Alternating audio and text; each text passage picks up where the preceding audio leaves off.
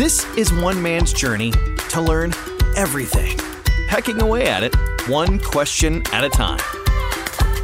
I'm Alan Peck, and this is Pecking Away.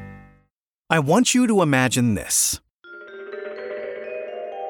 It's 1912, and you're in Stockholm, about to take the podium for a gold medal at the Summer Olympics.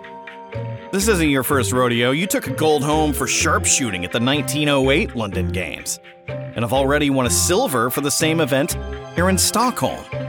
But this medal is different. You see, you aren't just any other athlete. You're diverse. You're cultured. You, my friend, are an actual Renaissance man. Because this Olympic gold medal is for sculpture?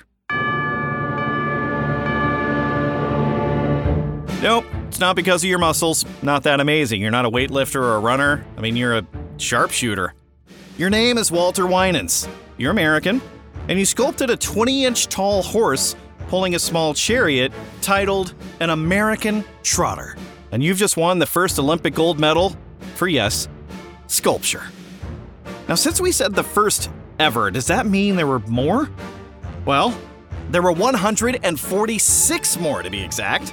From 1912 until 1948, there were medals awarded for sculpture, music, literature, architecture, and painting.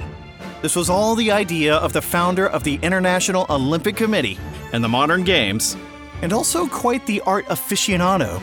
You guessed it, a Frenchman by the name of Baron Pierre de Coubertin, or Cubes for short. Cubes felt, in Olympic historian Richard Stanton's words, in order to recreate the events in modern times, it would be incomplete not to include some aspect of the arts. So they did, as long as they were inspired by sport. Now the rules, judgment, even the events were ever-changing. In 1936, medals were given out for the design of medals. In 1948, a medal was awarded to Italian Gabriele Bianchi for vocal event. It was a bronze, which any medal is something to be proud of, but they didn't even hand out a gold or a silver that year for that event, just a bronze. This was a contest who only awarded the third best. So French. And that was not an isolated incident. They only handed out a silver in 1920 for mixed architecture, a silver for mixed music in 1932, and only a bronze for compositions in orchestra, the banger Symphony No. 2, Hellas, by Rudolf Simonsen from Denmark. So where did these medals go? Well, after 1948, the new IOC president, an American named Avery Brundage, was what you would call an amateur purist. He wanted to make sure that all Olympic participants were authentic amateurs and received no compensation for their event. Artists rely on their work for their livelihood, and to the Brund, this was nothing more than an advertisement for their portfolio.